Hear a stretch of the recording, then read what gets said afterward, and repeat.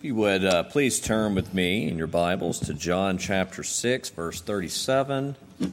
John chapter 6, verse 37. I'd like to begin by asking you all, if there's ever been a time in your life where you have struggled with spiritual depression or doubts. You know, this seems to take many of us by surprise, as if this were something uncommon. I have ministered to many people in my life who are currently in a season of spiritual depression, or were coming out of a season of spiritual depression, and then many, young Christians who had started out on fire and things were going very well, and then to see them enter into a season of spiritual depression.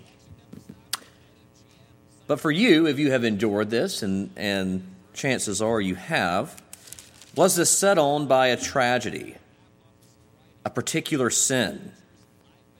Or maybe it just came out of nowhere. Most of us have endured at some point or another what we might recall as an extended spiritual wilderness. And it is during these seasons that we must cling to the promises that are offered through the gospel of Jesus Christ. Hope is the only antidote to despair. While we are never guaranteed an easy and comfortable life, the gospel offers hope, and hope abundantly. Today we will be unpacking the rich gospel truths from the Gospel of John, chapter 6, verses 37 through 40, and a message that I have titled, Our Blessed Hope. So I'll begin reading in verse 37. All that the Father gives me will come to me, and whoever comes to me I will never cast out. For I have come down from heaven not to do my own will, but the will of him who sent me. And this is the will of him who sent me, that I should lose nothing of all that he has given me, but raise it up on the last day. For this is the will of my Father, that everyone who looks on the Son and believes in him should have eternal life. And I will raise him up on the last day. Let us pray. Father in heaven, Lord, we are so thankful for this word. Lord, and specifically on this day, Lord, on 9/11, as we recall and remember the events that transpired 20 plus years ago. Lord, that was a time when we can think back where there was great tragedy and great despair, heartbreak, chaos. But Lord, in the middle of that, Lord, we saw your mighty hand at work. Lord, in the middle of that chaos, Lord, we saw unity in this nation. Unity is a virtue, Lord, that comes from you. We recall a time when people gathered and they bared burdens of one another. We were united, Lord, in our heartbreak and our fear. Lord, we saw as a result of that, many turned to you. Lord, this is just another instance when you take something broken and fallen and awful and you flip it to your glory. Lord, it was because those events, Lord, that you led me to war. You led me to war 10 years after that, and then brought me home. And in the midst of the mental struggles and torment that I went through, Lord, my heart was turned to you. Lord, may we never wallow in our despair. But Lord, this morning as we unpack this rich word, that we remember the hope that is offered in you. Father, in our brokenness, that you would bring to mind the gospel of our salvation and the refuge that we have in the Lord Jesus Christ. Lord, we love you, and we trust you, and we praise you. And I pray these things in Jesus' name. Amen. We have just read one of the most profound passages in the Bible. Jesus uses the simplest language possible, yet he teaches a truth that is so deep that no man will ever be able to fully comprehend it this side of glory. Still, it is a truth so simple that even small children can grasp the heart of it.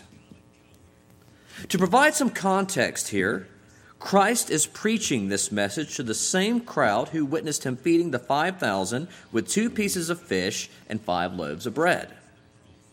They were so enamored by this miracle that they began to pursue Jesus. John records that one day after Jesus performed this great miracle, people got in boats to cross the sea to find him. And when they do find him, they were curious as to how he got across. They remembered that he had not got on the boat with his disciples. John records in verses 16 through 21 how he has reached his disciples. We see in these verses, Jesus actually walks on the water to reach his disciples. Needless to say, these people were amazed at the miracles that Jesus had performed. However, Christ points out that most of them were missing the point of these miracles. Even after witnessing all these miraculous signs, they still did not recognize them as signs identifying Jesus as the kind of Messiah the Father had sent him to be. They were only concerned with the immediate results of the miracle, not what the miracle signified. Christ then takes this opportunity to teach. Christ explained that they should not be concerned with the food that is temporal, but that which leads to eternal life. It is at this point Christ begins to further reveal who he is. And to those who are being drawn by the Father, the way to eternal life. In these verses, we find yet another invitation from our Lord. It is an invitation designed to inspire confidence and rest. These words speak of the confidence that rested within the heart of our Savior as he looked toward Calvary. These words speak of the confidence that sinners can have as they see the horror and understand the penalty of their sins. These words speak of the confidence that can be possessed by the saints of God as they journey toward their home in heaven. This is our blessed hope, and it has much to say to us today. Let's take some time to consider together the great blessings that our Savior has embedded for us in his word. Beginning with point 1, we observe our Savior's gift. Leading up to verse 37, Jesus has just declared his identity to the Jews. In verse 35, he declared himself to be the bread of life. He tells them very clearly that anyone who will receive him will neither hunger nor thirst. Then in verse 36, Jesus makes a sad statement. He says, "You have seen me, and yet do not believe." This statement brings into sharp focus the fact that the Jews had rejected Jesus as their Messiah. In fact, John went so far as to say in chapter 1, verse 11, that he came unto his own, and his own received him not. Some people might have seen this rejection by the Jews as an indication that the ministry of Jesus Christ was a failure. The very people that he had come to save had turned a deaf ear to his preaching. Those who were thinking this were obviously missing the big picture. The first part of verse 37 tells us about the Father's gift to the Son. This gift is the proof and the promise that his mission into this world was not in vain. This gift, though hard to comprehend for us mortals, is a greater blessing than we can possibly fathom. Let's examine it for a moment. Verse 37 begins by explaining the character of this gift. All that the Father gives me. The character of this gift is seen in the word all.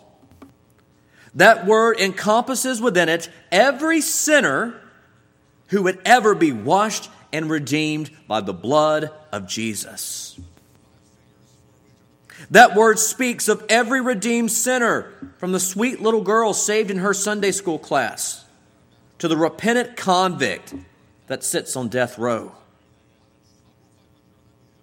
That word speaks of all those who would ever be justified by grace through faith alone for salvation. If you are trusting in Christ, or if you will ever trust in Christ for the forgiveness of sins, you are God's gift to his Son. For anyone who is remotely aware of their sin and the condition of man might wonder, how in the world are we a gift?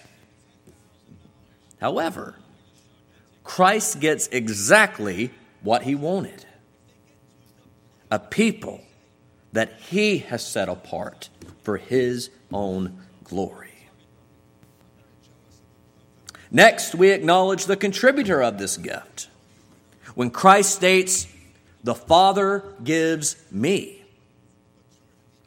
I have already made mention of this, but God is the one behind the gift. The entire Trinity is involved in this great gift of salvation. The Father gave us to his Son in eternity past. Jesus accomplished the redemptive work in his death, burial, and resurrection. And the Holy Spirit changes our heart and applies this gift. All three persons of the Trinity are involved. I believe the Word of God is very clear about the matter of redemption. No one simply chooses God. They are chosen. No one resolves to pursue righteousness and look to the Lord Jesus Christ by their own free will. Why, you might ask? The sinner's will is fallen. It's broken, rendering him incapable of coming to Christ on his own. The sinner cannot respond to Jesus unless Jesus first comes to the sinner. Left to himself, the lost sinner will always seek the things of the world and of the flesh. My wife and I have conversations sometimes when we have a difficult situation with an unbelieving person. We have family members, we have friends that are unbelievers. And some of those people are not very kind. Some of those people say rude things. Some of those people don't care much about the words we have to say when we are speaking truth to them. And one of the things that my wife is probably the most mindful of to say is we can't expect people to give something that they don't have. You can't expect people to give something that they don't have. So what we mean by that is when we are ministering and we are having conversations, when we're interacting with those who are not filled with the Spirit of God, we can't expect them to be held to do the things of God. We can't hold them to the same standard that we can believers because they don't have it. They have a fallen and broken nature, one that pines after the things of the flesh, one that only delights in sin. This is all of us, born, dead in our trespasses and sins. And left to our own devices, we would always choose death. So, left to himself, the lost sinner will always seek the things of the world and of the flesh. Many who oppose the doctrines of grace do so with an incorrect understanding of Reformed Christianity. And when I say Reformed Christianity, what I mean is the Christianity that was birthed out of the Protestant Reformation, which in fact was just a recovery of ancient, historic, Orthodox Christianity. They believe Reformed Christianity teaches that we are all a bunch of pre-programmed robots. But no good Reformed Christian believes such a thing. Biblical Calvinism affirms that all men make free choices. However, we also believe that his will is bound to his nature. So people will always make choices according to their nature. In Ephesians 2:3, Paul writes, "Among whom we all once lived in the passions of our flesh." He's talking to the church here. He says, we all once lived in the passions of our flesh, carrying out, executing the desires of the body and the mind, and were by nature we were children of wrath, like the rest of mankind. The will of man comes from the heart. And if that heart is totally corrupt, as we see here in the Scriptures, logically, how might that affect one's choices? In modern times, we observe rockets fired so that they escape from the Earth's gravity. To accomplish this, there is a great complex of electrical wires all woven into one control center called the U.S. Mission Control. According to the Bible, the heart is the mission control of a man's life. The heart is the motivational complex of a man, the basic disposition, the entire bent of character, the moral inclination. The mind, emotions, desires, and will are all wires which we observe. None is independent, but all are welded into a common circuit. If mission control is wired for evil, the will cannot make the rockets of life travel on the path of righteousness.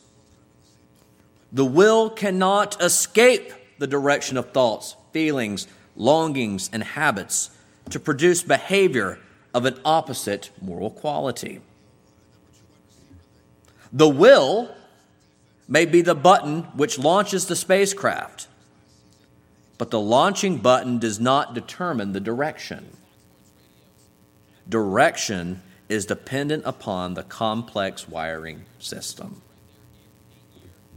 Unless God intervenes, unless He intervenes and powerfully changes our mission control, our wills will always be guided by a system that is corrupted and bent on destruction.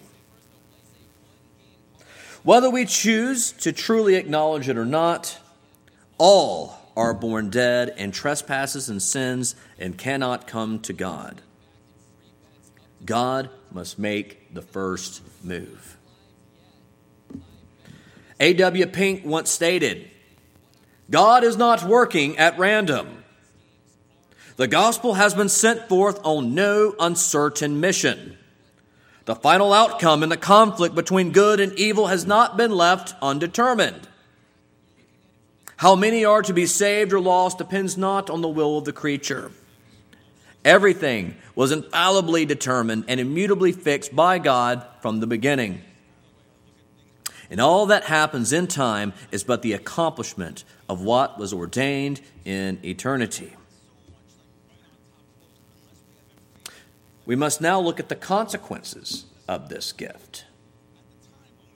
The work that God began in eternity past will be carried out fully in time. Every person the Father has given to the Son will be saved by the grace of God.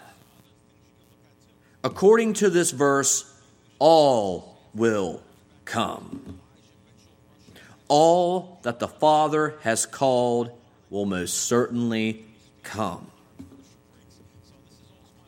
When we speak of these matters, we have stepped out into the deep waters. We are treading in waters that the greatest human minds have not been able to fathom. We are discussing concepts so difficult to understand that few can articulate them accurately or with understanding.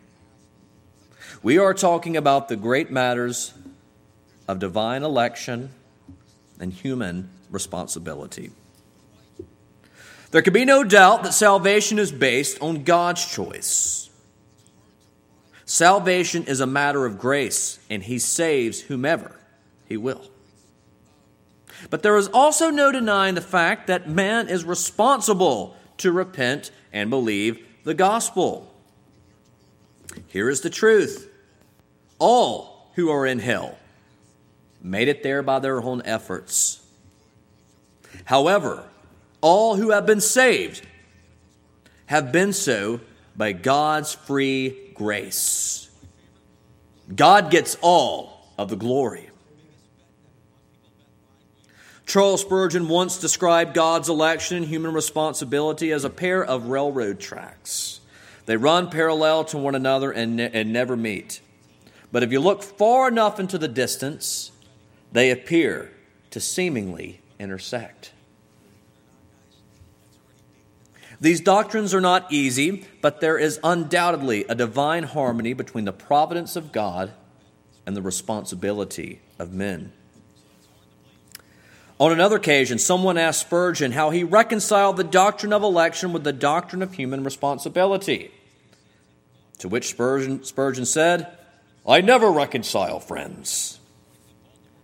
While we may not understand election, predestination, and human responsibility, they are all still biblical doctrines that must be believed. He actually goes as far to say, if you try to explain election, you will lose your mind. But if you try to explain it away, you will lose your soul. Verse 37 is brimming with the confidence of Christ. It looked at many times from a human perspective like the ministry of Jesus was a failure. Jesus knew, however, that the Father had given him many sheep. His rejection, suffering, and death was accomplished with full confidence. There was no uncertainty in his mission. The cross was never plan B. This leads us to our next point, the Savior's grace. Jesus had confidence because of the Father's gift. He knew that his death would accomplish a certain salvation for his sheep. Sinners may also share in this confidence by looking to Christ and his redemptive work. We have confidence because of the Savior's grace, not because of anything that we contribute, not because of anything that we bring forth, but because of our Savior's grace. Christ has stated that all that the Father has given him will come to him. This phrase, come to him, is essential. It declares the way of salvation. Eternal life does not come by being a better person or doing good things. Eternal life is granted by coming to a person. Salvation is only apprehended by grace through faith in Christ alone. Salvation is not some difficult mystical process. You don't have to pray through to be regenerated. You don't have to recite the sinner's prayer. You don't have to walk the Romans road. All you must do is repent and look. At the end of verse 37, we observe the energy of his grace when he says, I will never cast out. Jesus promises all those who hear God's call and come to him that he will not turn them away. The words cast out had the idea of driving something away. They are violent words.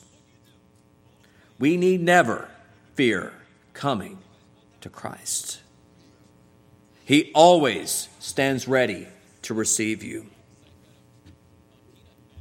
Regardless of where the path of life has taken you, what sin you may have entangled yourself in, Christ will never turn you away if you will come to him. Make a habit of preaching this truth to yourself. Emotions are unbelievably deceiving. Jeremiah 17:9 states that the heart is deceitful among all else and desperately sick. Who can know it? This is reason 577 that you shouldn't listen to your heart. I am convinced that the primary reason many struggle to experience the joy and peace that is offered through our relationship with Christ is because of shame and guilt. I believe most of us would confess that Christ died for our sin, but do we truly grasp the reality of that? How can we confess that Christ bore our penalty on the cross and yet still feel like we are unable to experience the fullness of a relationship with him because of guilt? Guilt that has been paid and atoned for. I want to make something very clear. Your past sins are no hindrance to his saving grace. Your present condition is no hindrance to his saving grace. Your future failures are no hindrance to his saving grace. If you will come, he will by no means cast you out. This brings us to our last point, the Savior's guarantee. In verse 38 through 40, we observe that God's plan is to save the sinner by grace through faith. I've heard people ask before, well, why does it have to be this way? Why is it by faith that we come to be saved? Why is it by faith that we come to be redeemed? Why is this the way to do it? Because this was God's plan. This was the vehicle. This was the method that he chose, that he ordained, by which he would bring his own to himself. Christ declares, "For this is the will of my Father, that everyone who looks on the Son and believes in him should have eternal life. And I will raise him up on the last day." I'll repeat that one more time. "For this is the will of my Father, that everyone who looks on the Son and believes in him should have eternal life. And I will raise him up on the last day." When lost people come to Christ for salvation, they are immediately sealed with his precious Spirit, and then adopted as children and granted eternal life. When he saves them for time and eternity. It is the Father's will that Jesus should lose nothing. Our blessed hope rests not in our ability to perform and hopefully be godly enough to somehow weasel our way into the kingdom with our filthy rags, but in God's omnipotent grip. Jesus said that this was the Father's will. There are two Greek words translated will in the New Testament. The first is beulemai, and this word refers to a wish or a fond desire. The second word is the one used here in this passage, and the word is thelema. And this word refers to what one has determined to be done. Beulemai is a hope-so thing, while thelema is a determination. God does not just hope that none of his people will be lost. He has declared that not a single one of those he has saved by his grace will ever be lost. God did not send Jesus to this world to live and die so that some people might be saved if they can hold out. He doesn't leave it up to a matter of chance. God sent Jesus here to die for his people so that everyone who looked to Jesus by faith for salvation would have the guarantee of eternal life. That is his plan. Some may object to this. It seems like a month can't go by where there's somebody that we know that's well known, a celebrity Christian or someone that we hold in high regard, that has turned away from the faith, publicly denounced Christ, or has shipwrecked their life by unrepentant sin. So someone respond, how do we know? How can we be certain that this is true when we see it all the time? People who name Jesus Christ, who claim to be a disciple of Jesus Christ, only to turn away and to debauch themselves and to make a shipwreck of their faith. 1 John 2:19 says, "They went out from us, but they were not of us. For if they had been of us, they would have continued with us. But they went out that it might become plain that they are not all of us." So obviously this reality of people claiming to be Christians, claiming to know the Lord, associating themselves with the visible body, and then turning away is not some new invention. It's not some recent event, some modern reality that is occurring. This was happening in the early church. So this leaves us with only two possible realities. We are either falling in and out of grace. So you're in grace and out of grace, you're in grace, you're out of grace, taking yourself in and out of it, thus making God a liar. Or those who turn away were never regenerated to begin with. Now this should not produce concern or anxiety, but confidence. Philippians 2:12 states, "Work out your faith with fear and trembling." Remember when I first heard that verse, I was like, "Oh, that's tough. How in the world am I supposed to prove my faith with fear and trembling? I don't know how I'm going to do that." And then in verse 13, right after, Paul says, "For it is God that works within you, both to will and to do for his good pleasure." It is God's will that we will never be lost again. It is the Savior's promise that we will never be lost again.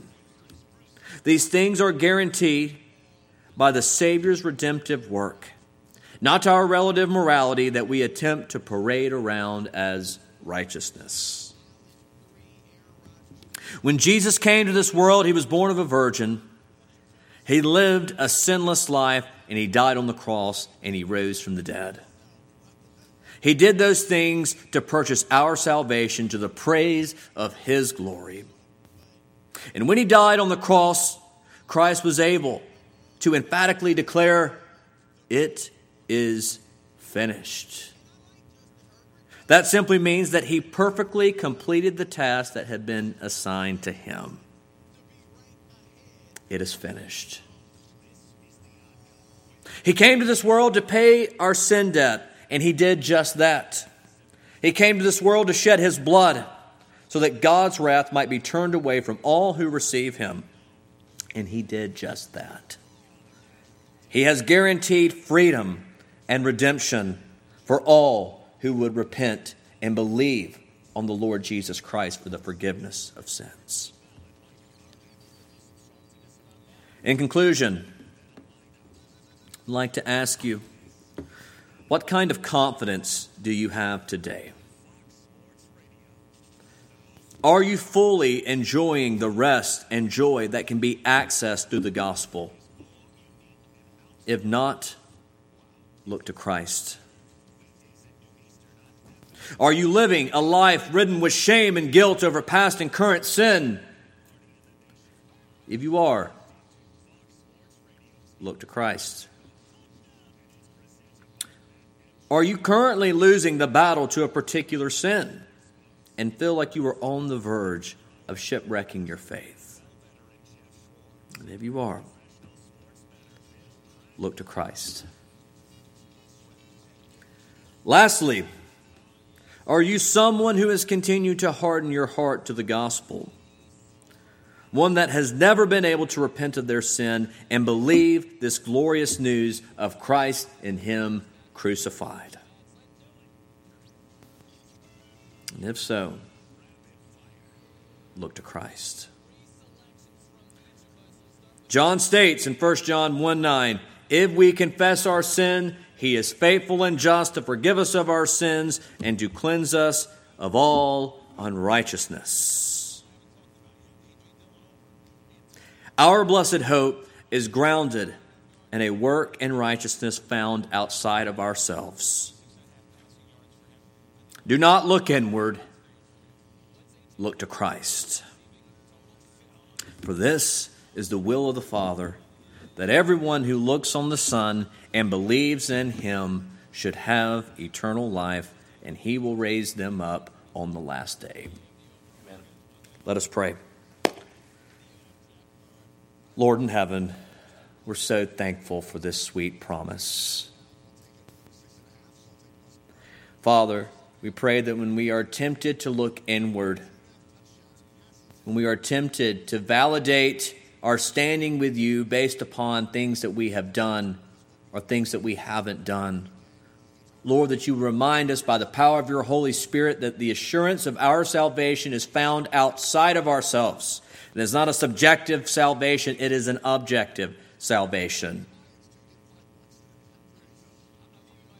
Father, though we may never find an airtight reason as to why we would be made right with you or why you would receive us,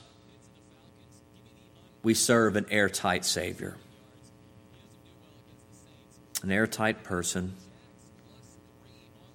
who has satisfied the law to perfection,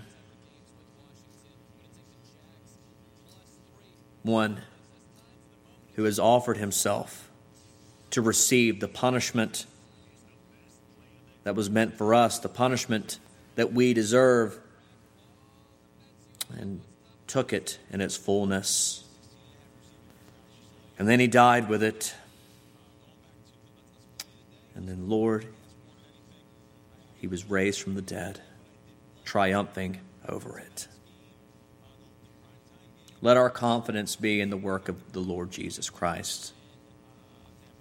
Father, I pray, Lord, for hearts that can become callous towards this good news.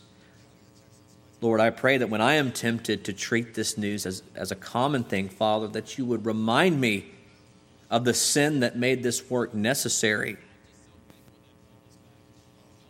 Lord, that we would not lean toward one of two extremes, one extreme being that we are overcome with shame and guilt because we don't feel like our sins can be forgiven. Lord, I pray that we would also not swing in the other direction and take a flippant attitude toward our sin.